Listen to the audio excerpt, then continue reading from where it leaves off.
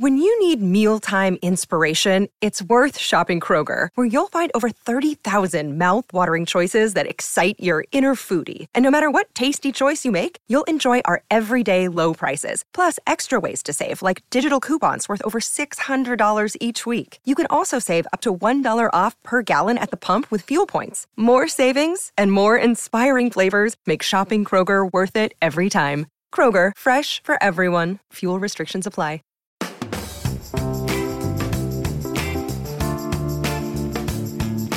Hello and welcome to Popcorn Culture. My name is Ben Carlin and I am your host. Here with me today is my brother Jay, who will be in every episode. The other host, you might say, of this here Popcast. The other host. It Yes, seems, I other don't know. host. I don't know. Which, in case anyone's over on the Reddit, which is r/popcorn culture, and you see the other host, that's me. Well, Yeah. well. Yeah. Hey, you know, That's I me asked on Alice. the Reddit. I asked Alice r/popcorn culture. if she was able to make a fart noise with her tongue. Yeah. You want to know what? She can't do it either. That doesn't sound right. Yeah, no, it's true. It's true. I think that. I think Alice is too ladylike. She knows she can. Oh no, she would do it. She would do. Trust me. Trust me. What I'm really trying to say is that I think our kids are destined to be hand farters exclusively. Is that right? That's it. Yes. You think they'll be able to armpit fart? Oh, for sure. For sure. Okay. I can make I fart guess it's noises. still a hand fart. I can make fart noises on like the inside of my elbow. Yeah, me too. You know, like sure. pretty much anywhere. I mean, anywhere there's a flat space where you can make a seal with your palm, that's it. That's it. That's all you need. Yeah. Remember when we were kids? And in case anybody's wondering, after the final pop, which is what I'm calling it, it's a nod to After the Final Rose Yeah. from The Bachelor. Which is, no, not tonight. Tonight's the Women Tell All. Right, exactly. We talked about how we make our fart noises. I'm a hand farter. Jay can make a fart noise with his tongue. As can everyone. No, I can't. Mine. Yours isn't as good. It just Yours doesn't work. isn't as good. It doesn't work. Anyway, so I asked Alice if she could do it, and she said and tried and failed. And so if we have kids some days, they're just going to have to do that. But no, I was going to ask you, do you remember when we were kids and we learned how to do farts on the backs of our legs? And we would lay on the ground, put both palms behind both of our legs, and just kick our legs in the and air. just bicycle? Yeah, literally, it was just like rapid fire fart noises coming from the other room. Oh man! I think if you didn't do that, can you even really say you had a childhood? That's a fair question. You know, very, very fair question. Everyone knows. If you know, you know. But I always imagine mom in the other room, like making tacos, Yeah. being like, could have had girls. Could have had girls. could have had girls. That's going to be Beth soon, you know? Oh, yeah. I've got 3 boys now. I can't wait to teach all 3 of them how to make leg farts. Like I won't already have, okay? You know what? We'll see. know We'll what? see. Luke can do mouth farts. Can he? Yeah. Oh, I man. got that one nice and early. I got it. He does think that toots are hilarious. I does think he? This is one of those things. It's always interesting because like when children laugh at something that is completely unlearned, Yeah. it's just something is inherently funny, and toots are one of those things. Okay, I was going to ask you because I think, like, you know how they say, like, everybody smiles in the same language? Yeah. Or maybe, is that what it is? Yeah. Regardless of what you speak, everybody smiles. It's like an instinctual reaction to something that makes them happy. Are farts funny always? Like, are they like, what would the word be? This is like how you can't describe the color red. Is that a thing? Can you? How would you describe the color red? Can you describe any colors? No. No. So it's not just, red's not special in this Well, regard. I think probably red, blue, and yellow in particular are like at the core of this. But like red, there are certain words, and I don't know how it's going to bother me. I'm sure people are going to know, but there are certain words that are like base descriptors where there's no way, like, how would you describe the color red to a blind person? You know, like right? Interesting. Could you? I think not. I know, right? Think not. Yeah, because anything you could ever do is just compare it to something that is red. Right, but which they can't see. Oh, what a weird phenomenon. It's like Yeah. a base level descriptor. Yes. There is no descriptor beneath a color. Right. There's other things like this, for sure. I don't know what they all are, but I remember someone posing that challenge to me one day, and it like blew my mind. It was like trying to imagine a new color, which is also a thing you shouldn't try too hard to do. I know, it's making me like a little queasy, honestly. Like I'm upset at the fact that I don't have an answer to this. I know, right? It's bothering me. Isn't it weird? I've never thought about that before. So anyway, in the same way that you can't describe the color red, farts are also funny to all people. Red is intrinsically red, toots are intrinsically funny. Speaking of that, how about for a corny joke? Oh yeah, let's not skip the corny joke. Of course not. Hey, did you hear about the claustrophobic astronaut? No, I did not hear about the claustrophobic astronaut. He just needed a little space. He got a lot. Yeah, a whole bunch. Or none. That is, hey, if you have claustrophobia, what you're definitely going to want to do is become an astronaut. Because once you get over being in a missile with very little room to move at all, inside of a suit with less room to move, then you will have all the room in the world. No, I still think that regardless of that, space would be one of the most claustrophobic places you could go because there is no, short of re-entering the Earth's atmosphere, which is something you can't do, on a whim, you're stuck. You are stickety stuck. Well, I think what you would want to be is stickety stuck to something. It's being not stuck to something that's the problem. Hold on. Right? Explain in that space, to me. Like, if you're untethered in space, then you are for sure stuck in space. Oh yeah, so like the more exposed you are to never being able to return to a green grass fenced in yard, which is what I imagine when I'm claustrophobic. But a fenced in, why would I imagine a fenced in yard when I'm claustrophobic? Because claustrophobia is fear of small, tight spaces. I know, but a fence is like an enclosure, and it's part of my way of dealing with feeling claustrophobic. What? I don't understand. You don't Do you understand what? claustrophobia? Yeah. It sounds like you're being a yard, which is a pretty big area. No, I'm not claustrophobic when I'm in a yard. Right. When I am claustrophobic, I imagine a yard. Oh, okay. Yeah, does that make sense? But so then why would being in space make you feel more claustrophobic? Because you can't return to normal circumstances. You are further from your ability to get back to that green grass yard. So you're like metaphorically claustrophobic, not like physically claustrophobic. No, I think if I was in space, I would be physically claustrophobic. But it's not a small area. But the space in which you exist inside of like the space shuttle or the space station is a very small area. Oh, well, I mean like inside, yeah, sure. No, but see, so I have this exact same issue. So scuba dive, so I've grown up being basically obsessed with everything underwater. I mean, I think since I was a little kid, I've had aquariums in my room and literally started the business around it. Scuba diving freaks me out in such a strange way. No. It does, because I feel claustrophobic underwater. You are being pressed in on from all sides. From all sides. Yes. Yeah, exactly. And I think what really gets me is sort of this idea of if I immediately want to get back to a space that I want to, the idea of being so far down that you have to do those like safety checks. I think that's what really spooks me because, but like in order to avoid getting the bends, you have to return to like a certain underwater altitude. I'm sure there's a term for that. Like pressure or something. Yeah. And like wait, for 10 minutes. But that's if you're like deep down. That's if you're like deep. Well, I think if it's beyond like 30 meters, you have to do that. Yeah, but that's still like 100 feet. It's a lot. That's pretty deep. I would say the majority of your scuba diving, if you're just the casual scuba diver, is going to be less than 100 feet deep. Maybe. Yeah, I think so. At that point, the light starts not being very clear. Dude, speaking of scuba diving, though, that is something I did in college, got scuba certified. And I have to tell you, I would recommend everyone listening try and get scuba certified because I have a feeling, or because it is one of the very few superpowers that we have just straight up invented. Oh, like we can literally do it. We can, you know what? If breathing underwater counts as a superpower, we have done it. Right. We can do. Right. I have to imagine that scuba diving and being like a pilot have got to be two of the most addictive things you can do because they are ways in which we have in a way given ourselves superpowers. So do you think it's weird that like as much as we admire superheroes on the big screen and might like want to be a superhero, do you think it is at all strange that effectively there is ready access to materials that could allow you to be a superhero or to have a superpower and people don't do it? Do you mean scuba diving? Scuba diving, yeah. Like the idea there being like if there was like a way to fly, it would be interesting, like physically fly, like yourself, right? Or become invisible or something. Mm-hmm. It would be like, what if you had to take a training course on how to do it, and it was going to cost $300? Yeah, everyone, right. It's like, you would think, like, if you had the ability to become invisible, it'd be like, everybody would do that, right? And it's like, no. And it's like, the class is like 6 weeks long. You have to do like this checkout thing. The guy's got a huge mustache and he wants me to drive in his truck to this quarry to go underwater where it seems like it's going to be cold. I slowly changed it back into scuba diving. Yeah. I noticed. I don't know if the invisibility instructor also takes you to a quarry where the water might be cold. You'd think you'd have to go to like a really crowded place or something. Ooh, possibly. You know? Possibly. Right. Yeah, that would be so strange.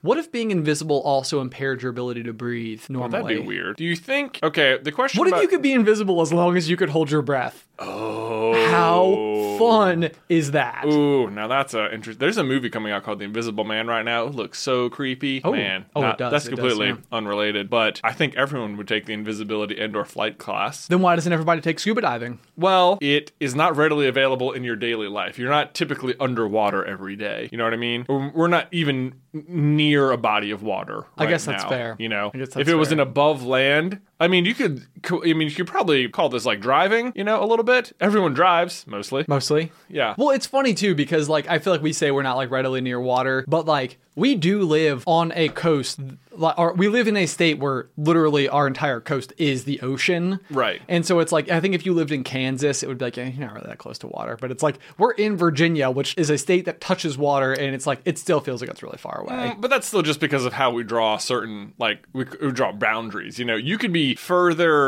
in West Virginia and be closer to the coast, than in some parts of Virginia. True. You know what I mean? It's just like how we draw the lines. Right. That's fair. I mean, if you were on like a, 200-mile wide island and you lived in the dead center of it and you were 200 miles away from the coast, you wouldn't really be near water. That's a good point. You That's a good point. But like the outside perception of everyone else who's like, wow, you live on an island? Right. You must do all the scuba You must diving. be at the beach all the time. Right. It's like, no, I live in the middle of it. Yeah, right? Yeah. Although, I mean, would you? But yeah, so I would recommend scuba diving because it feels like having a superpower. I loved it. I wish I still did it. It's a weird one because once you're certified for life, which is cool. You don't have to get like recertified or anything, but it is definitely, that should not be the case because it is totally a use it or lose it skill. Right. Yeah. Well, yeah, it feels like one of those things that would be like if 20 years from now you're like, well, I'm certified, so I'm going to go. It'd be like, yeah, I wouldn't feel comfortable going scuba diving now, much less 20 years from now without any training in between. Right. Yeah. Interesting. Yeah. So my experience with scuba diving so far is that I've gone through the entire scuba training program all the way up until you're supposed to do the checkout dives, which I have not done. Wow. But it was because the largest aquarium that I have in my service route, I actually had to scuba dive in order to clean, which was an interesting experience because I was like scuba certified enough to do it, but I was also always pretty terrified when I was in there. But you were doing snuba, right? Well, technically, because the tank is big enough to scuba dive in, but the tank would be rather like unwieldy. Oh, okay. So like I'm still using a tank like you would put on your back. Just instead of the hose going from your back to your face, it goes from the floor on the outside of the aquarium over the top to your face. Right. But otherwise, effectively, I mean, you're still breathing the same thing. Right. I don't know what the difference between snuba and scuba is. Scuba is the tank on your back. Snuba is you have a line to the tank on the boat. Then I was doing snuba. Okay. Yeah. There you go. Yeah. But then you have like a big cord with you the whole time. But I guess you can move around freer. You know what was surprising to me about scuba diving? You have to wear a literal belt of weight. Yeah. Yeah. It's like, which it looks, one, really cumbersome and so unadvanced compared to every other piece of equipment you're on, which is, this oxygen tank, you have all these readouts, and then also part of it is just weights. Just lead weights. Yeah. Around your waist to counterbalance you. That's another one of those things that totally takes me back into that like claustrophobia, is this idea of like you are literally wearing something that's purpose is to sink you. Maybe I just have a fear of drowning.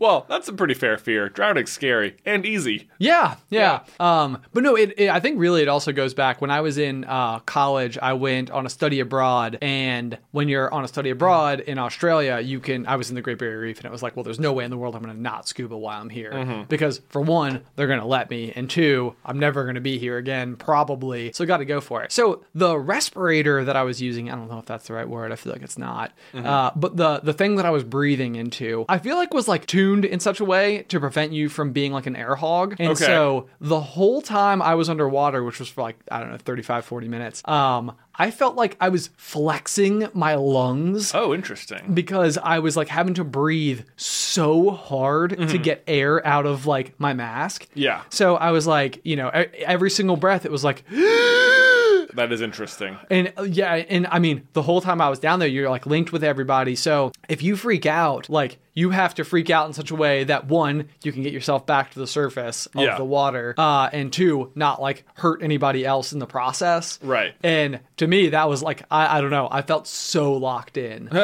Although I also get kind of spooked in mirror mazes as well. So, yeah. You're just afraid of a lot of stuff. Maybe. But then didn't you go bungee jumping out there? Like one of the biggest ones on Earth? Yeah, bungee jumping didn't scare me at all. I did the Nevis is what it's called in New Zealand. I think it's 134 meters. Oh, man. Do you have video of that? I do have video of that. I don't know if we can get that uploaded or something somewhere. Well, this is again why we need a Patreon. I know, of course. Yeah. So if nothing else, we will link in the show notes a video of someone doing the Nevis. Whether or not it's me, it will depend on my ability to track it down. But bungee jumping is so strange because it's this thing that I feel like people frequently use as a descriptor of like a super adventurous risk-taking type thing you can do, but it's not really dangerous at all. Well, I think the way a lot of people interpret the danger is as if you're trying to make the jump such that when the cord is at full stretch, you're really close to the ground. Is that an objective for people? I don't know, but sometimes I'm sure, I think that can be the perception. Okay. That you're trying to jump and just barely not hit the ground. But that should not be what you're trying to do. Yeah, no, like, not you should at all. have no chance. Right, no, and I didn't. I would bet that I was 60 meters above the ground still. Right. So like even if someone like that weighed more than I did it like and stretched the elastic cord more, you're still not even close to close. Right. But bungee jumping was a completely different experience because the way that we did it in this particular location, you're hooked at your feet. Right. So they sort of like tilt you back in this like dentist chair. Oh boy. And they like go through. Getting the feet tingles just thinking about it. I know, yeah. Like they put you back in this like dentist chair to like strap you into all the stuff. And you're on a cable car out in the middle of this like canyon. And they're just like blasting pump up music, which is totally working. You know, it's like full volume and you're like, yeah, this is going to be great. But the thing that really again, like so strangely, it wasn't the jumping off of like the little platform. It was walking out to the platform. They have this like moment where you can like take a picture, giving a thumbs up, and doing that with your ankles tied together for one is just like, if I fall, then all of a sudden it feels very different from my intentional jump off of like either way, I'm about to purposefully jump off. Right. But feeling like it happened accidentally would be a million times scarier to me than the actual act of like the swan dive that you do off the end of it. But the other thing about being attached to your ankle is that they basically you jump off and then just like reel you back up. Yeah. Like there's not like some really sophisticated method of like getting you back in other than like, well, pull the rope back up. Right, of course. Like what else do you do? And so when you're doing that though, and when you're attached to your feet, the thing they explain to you is that you jump off, and I sort of did like a swan dive. So I like jumped off like arms out, like, it was really cool. But then as you bounce up, so you go like full elastic all the way to the bottom, and then as it's bouncing back up, you have this moment where you have to like reach up to your ankles and basically like pull a ripcord. Right. And the ripcord is supposed to then change from your like to where you're hanging from your ankles to your waist. Right. And so like they're like, if you don't get it on your first try it again on your second, because that's the only other time you're gonna have like enough zero gravity. Yeah. To let it go. And they were like, and if you don't get that, good luck, because you're gonna have to stare at the ground for like the whole 90-second period of time that we're like spooling you back up. And I'm like, that scared me. I was like, I don't want to be hanging upside down in the middle of a canyon. Yeah. Just staring at, at death. At death. We talk about death a lot on this pop. I don't know why that happens, but it is. Dude, speaking of which, you mentioned that water ski potential incident. Somebody on the Reddit posted a video of a guy where this very nearly happened to them, and they're like holding onto a bar on the side of the boat, and just the handle, which they've abandoned, whips up from behind them and like goes around their head, and it like he like is able to pull it off successfully and nothing bad happens, but it is like Oh yeah, he is I think what they call barefooting in this video. And so it's basically like when you're out beside the boat, you're like holding onto a rod and you're literally just like you're just riding on your feet, which I think usually means you're going like real fast. Yeah, real fast. 50 miles an hour I think minimum, if not faster. Yeah. Which means if that had popped off, it's like If you'd let go. Yeah. If you'd like Oh man, don't even think about it. You don't even think about it. And one way or another, when you're holding on that tight, he would have had to have taken one hand off to remove the thing. Yeah. Ooh. I mean, it must have been on pure adrenaline right there. Oh, I hate that you even brought it up. All right, well, let's switch into a much more, a much calmer atmosphere. Oh, yeah. Let's bring it down. Hey. So, we've talked before on the pop about how we feel about board games. We have. Yeah. So, for Christmas, though, you got me a board game. I did. Which came with a coupon. Dude, but right though, like, you know, people give coupons as gifts, like, you know, I'll make you dinner, I'll give you a back rub. Yeah. I was like, man, a board game night? Yeah. That's like, you can't put a price tag on that. No. I'm not paying you to come play games with me. No, but so the game you got for me was called Photosynthesis. Yep. And I believe the reason you got it was because the game was described as being the most beautiful game. Yeah, well, so this was like Ben Carlin research into. So this was like my research that I would put into what game do you buy if you effectively know nothing about games, right? And so I don't know what my exact keyword searches or anything were, but like as I was like digging through all these like different layers of games that people highly recommended, some of them you just already owned, which was kind of like, okay, well, you know, there's that. But I ultimately landed on this game, and you're exactly right, because people said that like as you're playing it, the physical board game itself is just beautiful, and I was like, how cool is that? Yeah, I would say even as you were describing it to me, I was like, I feel like that's being a little oversold, but I will say that if anyone wants to purchase the game Photosynthesis, it is indeed a very beautiful game in front of you. But basically, the point of the game is you are a particular species of tree and selling it hard. I know. It's so hard to describe how board games work. Sometimes it sounds really lame, but then once you get going, it's really fun. But so you represent a certain variety of tree. I was the orange trees. I think Ben was the blue trees. I was the blue trees. Trees. Team blue trees. Yeah, Team blue trees. It wasn't just like, I don't know. And the point is you were trying to spread your seeds and grow as many of your kind of tree in the forest as possible. Yep. And it gets fairly cutthroat. I mean, which doesn't sound like trees could be very cutthroat, but you have this sun that circles the board and allows you to literally throw shade at your opponent's trees so they can't grow. Oh, yeah. Yeah.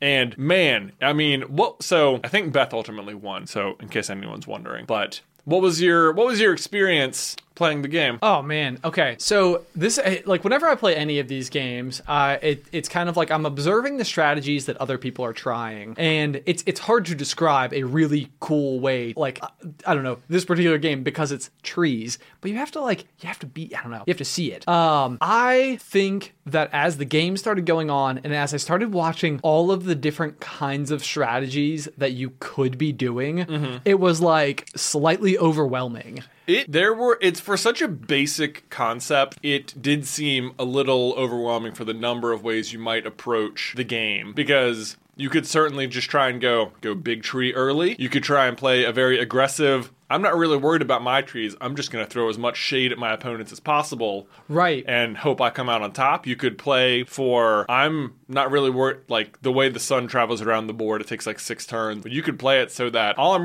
trying to cash in big when the sun is here. And the rest of the turns, whatever I get. But right, exactly, yeah. So it's like there's a bit of patience involved with it. There's a certain amount of like, you know, and that's basically what my strategy turned into. Was I was buying like perimeter pieces, right? And so it was kind of like 3 phases of the sun gave me like a full cash stock, but the perimeter pieces are also the cheapest and therefore yield the fewest points. Right. And so, yeah, as I'm watching this all go down, it was really, I feel like my mind was able to recognize that if I was smart enough to like run all the numbers in my head, that I would be able to like implement a good strategy. And literally, I think there was one round where I sat there with like my hands like on both of my temples, and I was just like, do the math, Ben, do the math. Okay, if it goes to here, then this is going to be this. And it was like, I like could not hold all of the information in my head. What I needed was like a notebook. Right. So that I could like start like writing stuff down. So that I could have all the stuff in there. I feel like I'm making it sound like the game was really hard to play. It was very easy to play. Right. It was very easy to play. It was very easy to just get going and very nice to look at while you were waiting for your turn. Right. And it went by fairly quickly. But yeah, there was a lot of scenarios and a lot of, if you really paid attention and were trying to like have a fully formulated strategy and you hadn't played before, it might have been difficult to come up with what to do. Yes. Yeah. No. Yeah. Absolutely. I totally agree with that. Yeah. So no. Without going into too much detail about a game probably most listeners have never heard of before, I thought it was really cool. It's like a game that I think is cool also because after we played the first round, if we were to have played a second round of it right then, I feel like every single person at the table would have had 10 times the strategy we had in the first round. Yes. Like it's because once you get the mechanics of the game and once everything starts rolling, it's like, oh, I know what I would do differently in the future. But I also know that everyone else would be doing things differently. Right. And therefore, my newfound strategy may have fallen apart. Right. Who knows? Who knows? Who knows? Yeah. But ultimately, neither of us won. Popcorn Culture is sponsored by Shopify. Y'all are likely aware of the fact that we have our very own Shopify store, Carlin Brothers Mercantile, and it's hard to imagine not having it now, but arriving at the decision to open our own web store was a big one. In fact, we started our journey on the interweb back in 2012 and didn't finally open up shop until 2018. And a huge part of that is just not knowing where to start, but that's where Shopify steps in. Shopify is the global commerce platform that helps you sell at every stage of your business, which is a fancy way of saying it's a really easy and effective way to start an online business, no matter if you're operating out of your garage or have like a whole building or 3 or something. Once we were set up, our biggest concern was trying a new product, only to discover no one was interested in it. But Shopify is powered with so many reports, more than you can even imagine. And this is so handy because it allows us to use data to better provide what folks are actually interested in. It's so easy to use, but even if you do find yourself caught in a jam, Shopify's award-winning help is there to support your success every step of the way. Sign up for a $1 per month trial at shopify.com/poppop. That's all lowercase. Go to shopify.com/poppop now to grow your business no matter what stage you're in. Shopify.com/poppop.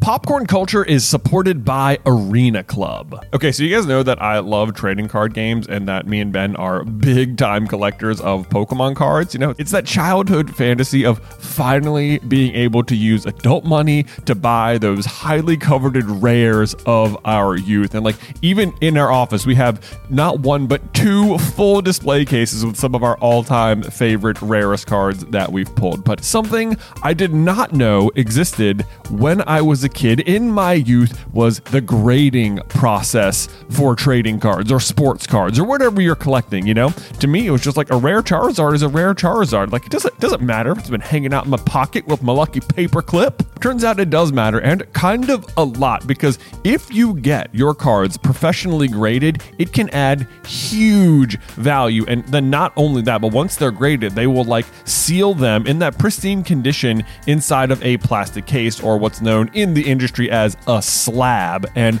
that's where Arena Club steps in, because it's like buying a booster pack, but it's for a pre-graded card. Now, I know that can take like maybe a second to wrap your head around, because you're opening physical cards on a digital platform, which means you open the pack online and see your pulls where they can be added to your showroom for the world to see, but you can also request them to be sent to you at any time. So they have got a ton of pre-graded cards, and then you will get to randomly open one, and then they'll keep it for you, or they can send it to you, or you can just like sell it or trade it online or whatever you want to do. But whether you're buying, selling, trading, or displaying, Arena Club is the card collecting platform you have got to check out. And right now, you can get 10% off your first purchase by going to arenaclub.com/poppop, which, wow, that is a crazy offer. 10% off a $400 slab pack. That's like $40 right there. Anyway, that's arenaclub.com/poppop for 10% off your first purchase.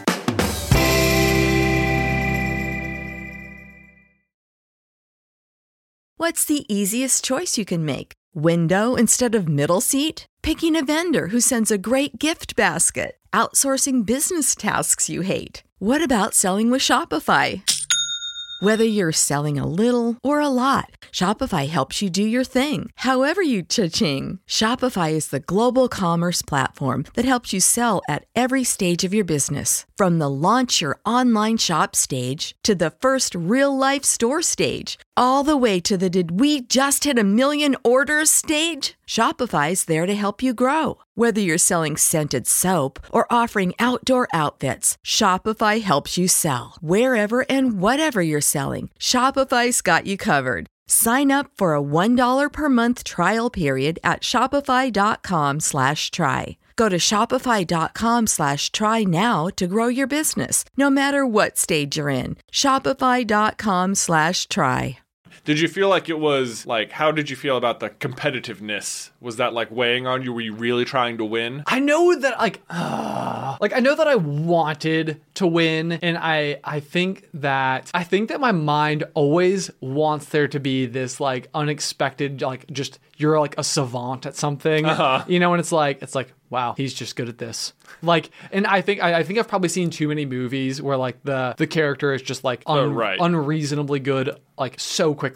Right. Like Harry being, like, the Seeker in his first year. Right. It's like I want to be the Seeker. I want it to just be like I got on the broomstick for the first time. And I got it. And I could catch the Remember-All out of the air. Yeah. You know, at like a 30-mile-an-hour dive, one-handed. Yeah. That's what I wanted to happen. So it turns out that did not happen. I came in growing third. cardboard trees. Yeah. Was not your savant moment. It was not my savant moment. But I think that's like, it's like I need this ratio of being invested enough in the game to where I am willing to take the time to become good at it. Mm-hmm. And then also being able to know that there's a sustainable method of then being able to, like, implement my interests. Yeah. And I think that right there is something that happens to me all the time. Like, yeah. I don't like any scenarios where I don't have constant and ready access to do the thing that I want to do as much as I am able to do it. Mm-hmm. And that usually leads to me doing really dumb projects that are, like, very pie in the sky and then ultimately, like, a lesser version of what I want it to be. You know what you're describing then, I think, is the kind of game you would like and be able to get invested in is like a trading card game. Where like, you could always go and, like, play somebody else. Right, you could always go and play someone else, and you could implement a strategy over and over and be sure that it would win against other people. And I mean, there's also, like, the fun of, I know you're, like, a collector person anyway. I am. So that would be, I feel like you'd have a lot of fun with that. And the trading, yeah, you know what, the more I'm thinking about it, I don't know how you're not into a trading card game. Maybe, in fact, except that I do. And maybe it's the knowledge that you're too susceptible to it. Maybe that's what holds you back. That is, oh my gosh. I mean, like, I feel like a hot button political topic right now is, like, how do you feel about, like, the legalization of, like, marijuana and stuff like that? Oh boy. One of the things about me is, like, I've never really dabbled. But that in the strangest of ways was because I feel like people always have their reasons, you know, for not doing anything, which is usually much more sound reasons. Mm-hmm. My reason for never really, like, attempting to get into marijuana use was because of my fear and entrepreneurial spirit that somehow, some way, if I got into it and how there's all these different strands and stuff like that, it'd be like, I would end up selling it. Like, that's your fear. You'd have fear of, like, becoming, like, a burnout who smokes a lot of pot. You would fear becoming a drug dealer. Exactly. That is, like, quite literally my fear. It's like I think my mind would be like, it's such an expensive thing, but, like, how could I have more of it at a lower rate that I could then be able to then sell to others to provide this helpful service as a contributing member of my society. It's the worst thought. Ben, I'm gonna order you a box of Pokemon trading cards, and we're just gonna open them one day. We're just gonna open them. I do love opening blister packs. Oh, this is so fun. I love holographics. Dude, people say they have certain smells that will bring them back and stuff. The smell of opening like a booster pack of trading cards is one of those things that it's such a unique smell. Oh, it is. Which if it ever cropped up anywhere else, I'd be like, oh no. Did someone just open a new pack of 11 cards? Yeah, did someone just open a new pack? Oh my gosh. Okay, so what was Pokemon Generation 1? Is that what it was? This is the base set. Yeah. Yeah, okay. So the base set of Pokemon cards is actually something that I have looked up on so many occasions because I really wanted to find on eBay like a case. Because when I was a kid, it was like I always imagined that like when I was older, when I had money, the thing that I would go and do, would just be like to go and buy as many of them as I wanted. Why not? Nobody could stop me. Exactly. But like those are the only packs of cards that I can care about. Like the ones that had like Bulbasaur. No, it was Venusaur? Yeah. And Charizard. Yes. And Blastoise. Correct. And they were like blue foily packs that looked like they had been like stamped on the ends and stuff. And those were the ones that I wanted. And so I've like looked on eBay on so many occasions. Oh, I'm looking at them right now and it brings me back. And so I was like, yeah, I'll just go on eBay and I'll buy like cases of them. Right. Like what hobby shops used to buy. They're so expensive. It's like $70 for a single pack of these cards. Well, because at this point for an original unopened pack to exist, it's, 24 years past its release date. Right. Like there's a very limited number of unopened packs in the world. Right. Yeah. And that's the thing is that like you're like in every year that goes by, there are fewer because I'm looking right now at people like with entire cases and they're like, I'm going to open them all up today. And it's like, man, how did you get $30,000 to buy all those things? Yeah. So I think probably what we're looking at is we're going to need to know somebody who's just willing to part with them. So, hey, little colonels, if you own an unopened pack of Pokemon cards from the base set and you feel like parting with it, boy, it would sure make Ben's day to open that up. It would sure make my day because I would not at all be opposed to attempting to get a complete set of holographics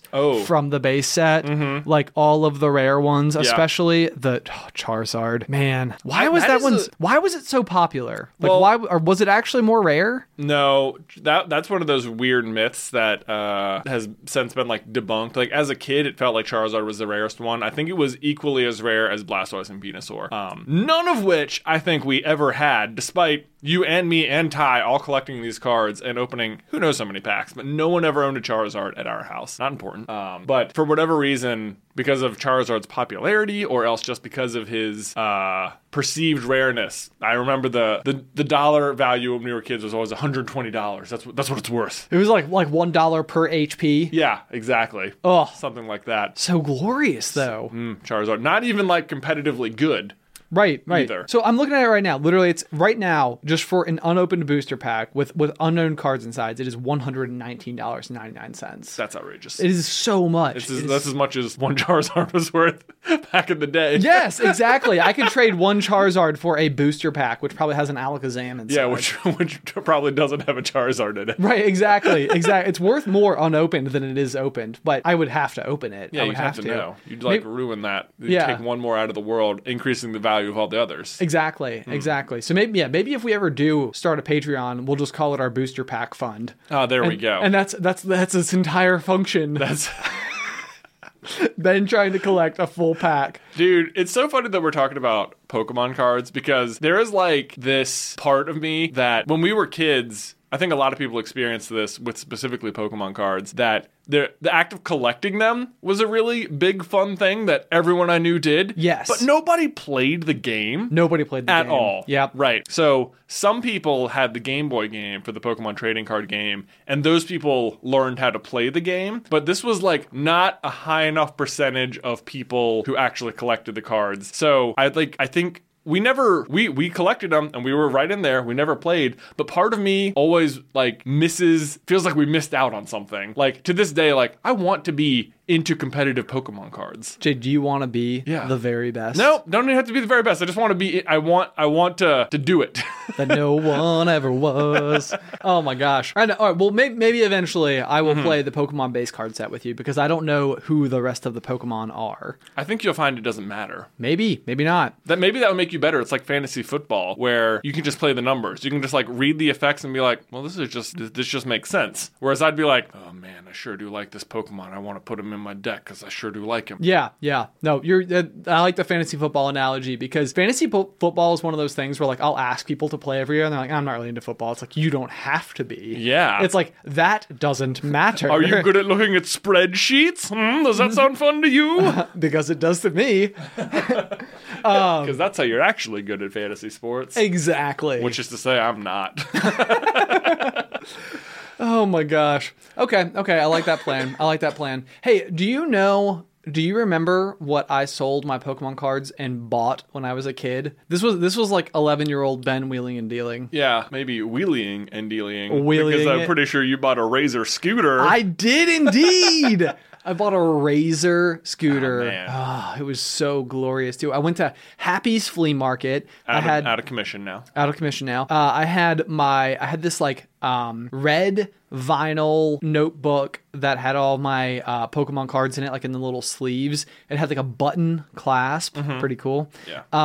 I didn't even have a Charizard. Wow. And I got $75. Not bad. For my entire card collection. Crazy. Which I'm sure mom and dad were like, I swear, that's like so many dollars worth of booster packs. I was calling them blister packs before, wasn't I? Yeah. Booster packs? Yeah. Is the correct terminology? I think a blister pack is like what a Hot Wheels car comes in. Oh, I see. Yeah. I see. We also collected those as kids. I think that's who you sold the Pokemon cards to, was the Hot Wheels guy at Happy's Flea Market. That's exactly what it was. Yeah. Jason. That was his name. That was Yeah. Yeah. Craziness. Man, I've been getting, speaking of Hot Wheels, we have been playing a lot of Hot Wheels at my house. Sure. Yeah, Luke is getting into it. It runs in his blood. Yeah, absolutely. It's what I was like, I'm not sure if I'm forcing this on him, but he seems to be having fun, and there's a lot of accessories I can buy, so. And I'm like, am I buying them for me or him? I don't know. But Is there any sense of accessorizing your child? Like where it's like they get into something and it's like, this is kind of cool. yes. It's like, can I give him armor and boots and gloves and a belt and 2 rings, an amulet? You started playing Diablo 2 again. it I sounds sure like. did. Yeah. I sure did. Yes. No, absolutely.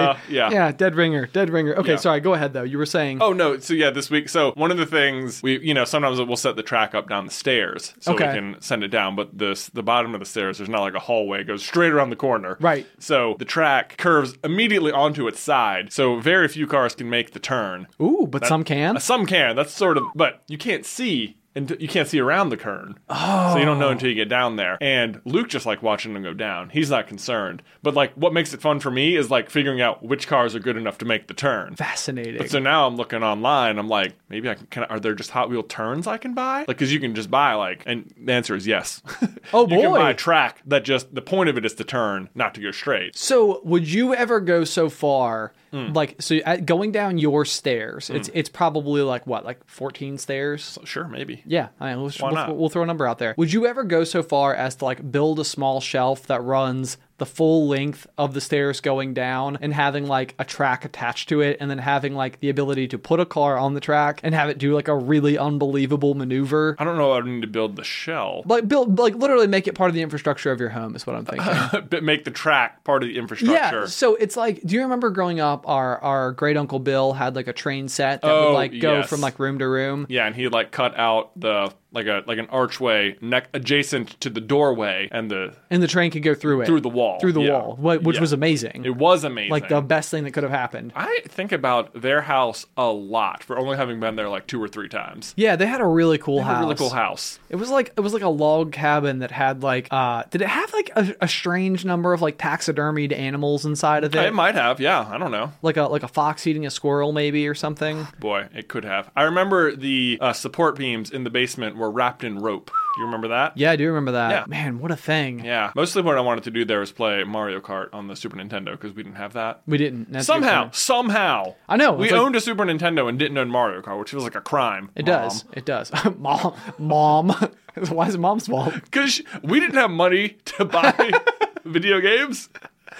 We could have sold our Pokemon cards. Well, yeah, someone bought a scooter, so We needed a scooter. Then I'm pretty sure you just got a scooter. How did you get a scooter? Christmas. Christmas. Yeah. You waited. Yeah, You yeah. sly dog. Yeah, but yours had a wheelie bar, but mine had shocks. So Good point. Good yeah, point. you know how Razor scooters needed shocks, right? Oh yeah. It really took a lot of the vibration out of the road. That's right.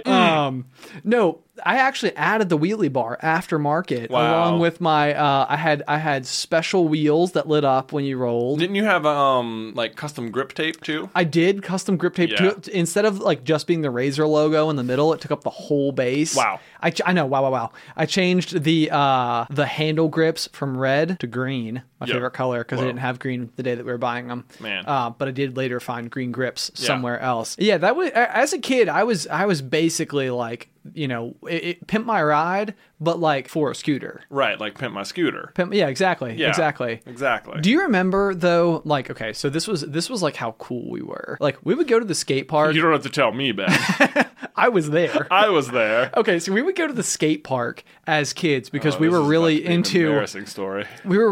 the Extremely Goofy movie. I mean, like extreme sports were just like extremely trendy when we were a kid, like skateboarding and Especially thanks rollerblading. to the Extremely Goofy movie. Yeah. Which is all about like Max going to college and the X Games. X Games. And so at that point in time, I was like, what I really wanted was a skateboard. Yeah. And so eventually I got a really like inexpensive one that wasn't good. I spent half the day trying to drop in on a half pipe. Right. Eventually did it, fell down, and then spent the rest of the day on my scooter. But we were like those kids at the skate park. Right. That were on like our Razor scooters. Right. And all we were really doing was like going over ramps. We Right. weren't like doing any cool tricks or Yeah. anything worthwhile. Right. Yeah. We were so cool. We were really cool. Yeah.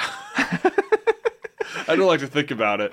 Really? Tell me mean- more about why you don't like to think about it. Oh man, yeah, you're right. Like it doesn't, like in the moment we were having fun and that's all that really matters. But when I look back, I'm like, if I were to go to the skate park and just observe, it would seem like, yeah, you'd have all the kids who could actually do stuff on their skateboards and rollerblades and the half pipe. And then you'd also have those kids who were on the Razor scooters. With like their knee pads are the size of turtles. I mean, you should wear protective gear, whatever you're doing. Yeah, I know, but we were like knobbly little kids with huge knee pads. Yeah. But so do you think Dad was aware of the fact that we were not the cool kids at the Ooh, skate park? man, I don't know. Like, was it painful for him to sit there and watch us? Because he did have a video camera, which does add to the coolness of our particular endeavor. There's nothing like being at the skate park with your dad on your Razor scooter while he films it for posterity. How would you feel if, as your three boys grew up, if that was their ambition as kids, 8-9-year-old kids to be the scooter kids at the skate park? Let me tell you, Ben, about Yeah. modern day kid scooters. Yeah? It's that they're not like Razor scooters. Why are they not like Razor scooters? Because they have motors. Like I witnessed in my neighborhood children on the scooters, and there was no scooter leg. They were just No scooter leg. no scooter leg. Goodness. Yeah, they were just zipping around. So I think we've gone past that. So you don't think that you'll have scooter kids? I'm not saying we won't have scooter kids. I'll just say they'll probably have motors. They might have. I would get my kids like electric skateboards, E-skateboards. e-skateboards. You say that like we don't own them. We do have two attached to our wall in our office. It's Yeah. true. It's true. Yeah. Okay. I like that. I like that. But you didn't really answer my question. Yeah. Would you have been ashamed of us? Is what I'm really getting at. No, I don't think so. No? No. Okay. I don't think you could be too ashamed of your kids. That's the wrong approach. Hopefully. Because after all, we were so cool that we wanted to go to the skate park. Right. Yeah. Yeah. That must be. It was just like an hour away. It's not that far now. Yeah. Now we live close to it. Yeah, that's true. Same spot, still there. It's still there. Yeah. Yeah. Wasena Skate Park. I don't feel like it's nearly as popular as it once was. It doesn't seem like it. Maybe the kids these days didn't grow up with the Extremely Goofy movie the same way that we did. Yeah, or like Rocket Power or all those Disney movies. You're right. Okay. It was more of a thing when we were kids, wasn't it? Yeah. Why is that? Was it just Tony Hawk and his Pro Skater 2? I think it was Tony Hawk Pro Skater 2. That was totally it. That got so many people. I think the X Games were new when we were kids too. Interesting. You know, like they had just started. So is that like all of a sudden people were like, yeah, skateboarding's a sport now. And like the elders may have been like, that's not a sport. Right. How do you think that correlates with gaming as gaming has become more of like a pro sport? Is gaming the modern day extreme sport? Is it? I think it's a fair question. I think so, because that was like extreme sports. This is like esports, and it's like extremely popular in a way that older generations don't understand. Right. Yeah. Right. No, that sounds exactly right. What's next? What will the kids who grew up with esports be like? Well, I don't even understand. Why? This isn't a sport. Of course, video gaming is a sport. Of course. Of course, skateboarding is a sport. I don't know. Yeah. You ever think people were like that about soccer or basketball? They were like, excuse me, running in a straight line is a sport. Putting a ball through a hoop, that's not a sport. That's a game. Don't be ridiculous. Yeah. I don't know. I feel like sure enough that must have been the case at some point in time. But it feels like basketball and baseball and football date back so far in history. Of course, in different like shapes and sizes. Yeah. Like it's come a long way. For sure. You know, helmets But not and stuff. that far. Like, I don't think football is more than 100 years old. Maybe not. You know? Maybe not. Yeah. Huh. I don't know. Let's see. Okay, Ben, so bring me up to speed on something. Lay it on me. You mentioned earlier that you had started playing Diablo 2 again. Sure did. How did this happen? Well, actually, Jay, I need to clarify. I'm playing Diablo 2 literally right now. Oh, are you? As we speak. Right now. The game is going. The game is going. Oh, man. I have to tell you that my fascination with Diablo 2 has evolved in such a strange way. It's such an old game. Yeah. Very few people play. I think most of the people on there are also what I am, which Yeah. is a bot. Right. So the way that I play Diablo 2 is like incredibly passively. Like I realistically am only interacting with the keyboard and mouse for maybe like 20 to 30 minutes a day. Right. So this is the question for me is, so what your bot is doing is going out on its own, defeating villains and collecting items that you have pre-specified. Yes. To make the character better at doing this exact thing. Exactly. Right. Yeah. So that eventually you can get on and defeat stuff. Basically, yeah. So it's a strange thing, and I don't know where my fascination comes from with it. Like it's kind of one of those things where I can like tug on my interest in this, get to the end of the rope, and still not understand why I care. It's like I can like psychologically get myself to the point where I can fully understand where the source material for this interest came from, and be like, oh, the only reason I really thought that it was important as a kid is because I perceived that you thought it was important as a kid, and it was like being good at it meant you thought you would think I was cool. And it's kind of like, that was my perception of how I thought that it would work and why it mattered to me. And it was like, okay, well, I'm going to play all the time because if Jay wakes up tomorrow morning and comes downstairs and I pulled an all-nighter and I have a couple of lightsabers to show for it, man, It's pretty impressive. I'm going to have so many cool points and it's going to change the entire trajectory of my life. Wow. I know. And so the way that I literally play the game now is I play it through all the way once to get a character up to a high enough level to where I can like start him as a bot. Right. And what I mean by that is like literally you go through and you can like use like code and have your character like start up, create a game, and run through a variety of bosses. And he knows like which items are the best items to pick up. And he'll just go out there. And I mean, he's way better at the game than I am. Right. Because the bot can go literally anywhere in exactly the right time and is as maximally efficient as humanly possible. Right. Not even humanly possible, as computerly possible. Right. But so the really fun thing for me though is that like, you start out and the quality of the goods you find on a daily basis is entirely dependent on your level of magic find. Sure. And so like when you start, your gear might have like low magic find. And so you're not finding as many things. But then as you find things that have better magic find, your magic find increases, which means like over the course of a day, it's literally like the way that I interact with the game is like, I found 8 things today. Right. But it's like those 8 things maybe will allow me to find like 10 things tomorrow. But to what end? What are you aiming for? When will you like? When will I stop? When are you done? Do you have like things specifically like, okay, this is perfect, I have achieved my goal?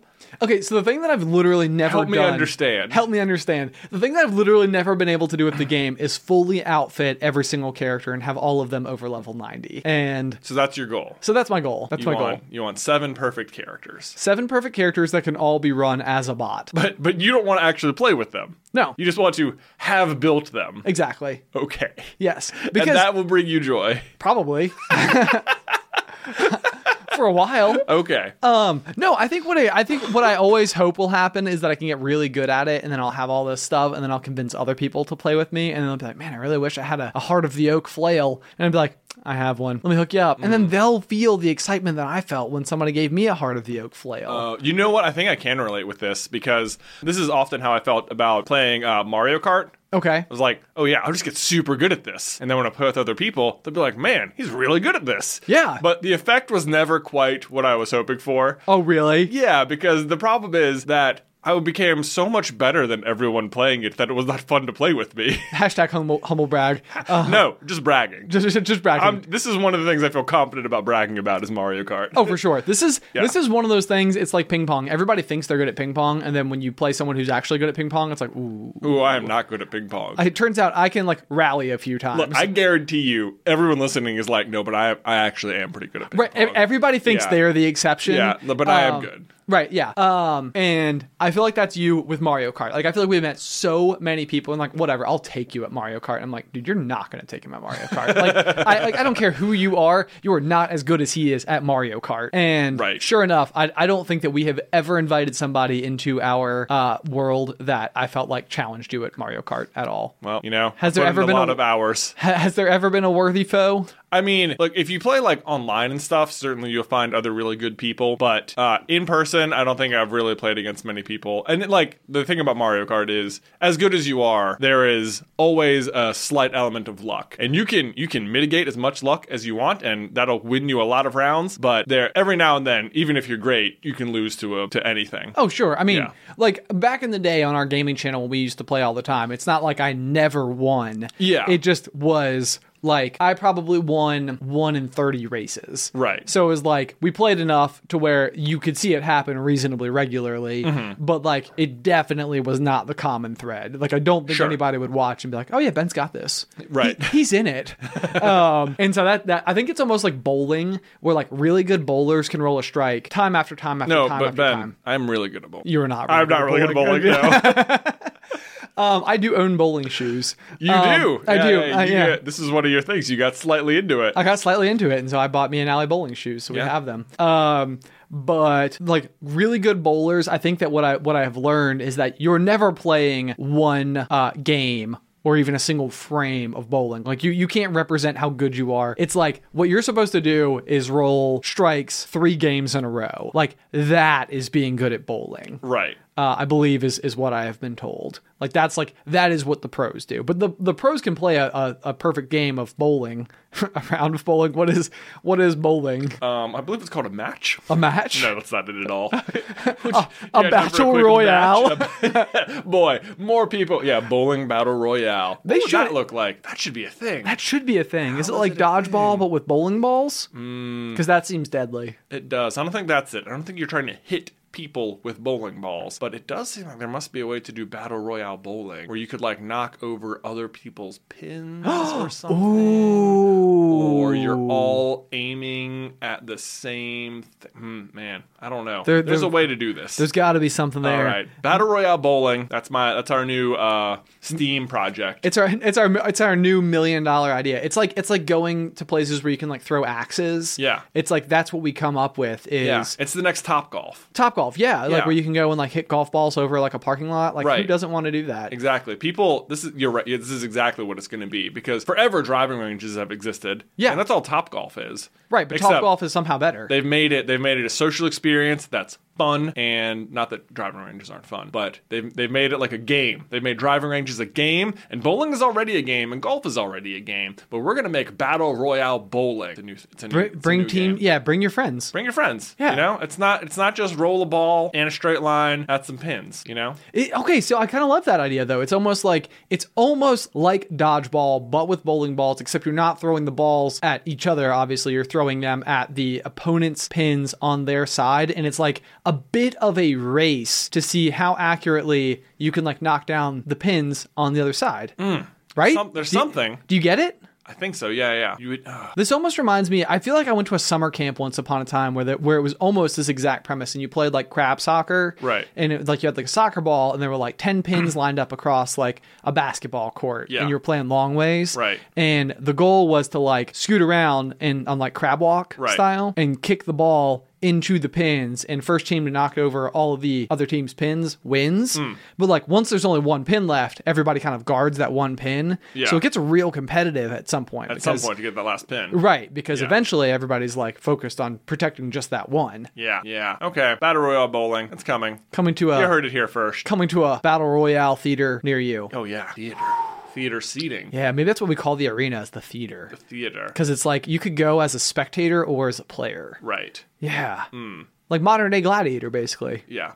It feels like if it's Battle Royale, it has to be like Last Man Standing. So yeah, I think it'd be more about knocking down opponent pins and protecting your own. That's Like, what I mean. Yeah. So you're like rolling across a court at their pins. Yeah. So like you stand slightly above the pins, and there's like ramps that you can roll down or something. I'm trying to think There's of got like, to be a way like for you to not be in danger of being hit with the balls. of course, yeah, you're not going to be hit by a ball. Right. Yeah, the You're ball. not gonna be hit by a ball. The balls are on the court, Yeah. but like if you can stand above the arena and your pins are below you, you could almost have like people who are defenders. Ooh. You know, like where their job is to like roll balls to avoid balls hitting your pins. Oh, this is great. We're inventing a new sport on the fly. On the fly. Okay. All right. Who do we talk to about getting Battle Royale bowling off the ground? Off the ground and possibly And into the trademarked and into the theater. Oh boy. Goodness gracious. Oh my gosh. Well, I think we're just about out of time. What all did we talk about today that people can give me some quality feedback on? Oh man. What did we talk about? I feel like Pokemon cards for sure. Yeah. Talked about that for a while. Diablo 2, probably not. I'm sure No. that people are like, Ben, I would join your clan. Yeah. Clan SCB. Right. And like we all get together. Maybe that's part of like our Patreon perks for the Patreon we don't have. You need to play Diablo 2 with Ben. With both of us. Oh, with both of us. Yeah, you can Sure. all have 8 players per game, but like we all go in and the quest for the secret cow level, and we're all clan SCB, and I'll outfit everybody with all of my bot findings. That's all your stuff. I'll tell you what, if we should ask people what they are, I don't know, what they're so good at that people don't like playing. Ooh, okay. What are you so good at that people don't like playing with you? Yeah. Be sure to email me at popcornculturepod@gmail.com, or you can follow me at SCB_Ben on Twitter and Instagram. Yeah. Or you can follow me on Twitter at John Kerlin, JONKERLIN, or on Instagram under the same tag. You could basically change your handle to John Kernel. Oh, that would be real confusing. Because If I was going to change it, it should just be to John Carlin. or Jay Carlin. Or Jay Carlin. AKA other host. The other host on Reddit. There you go. Otherwise, guys, until next time, Pop, pop!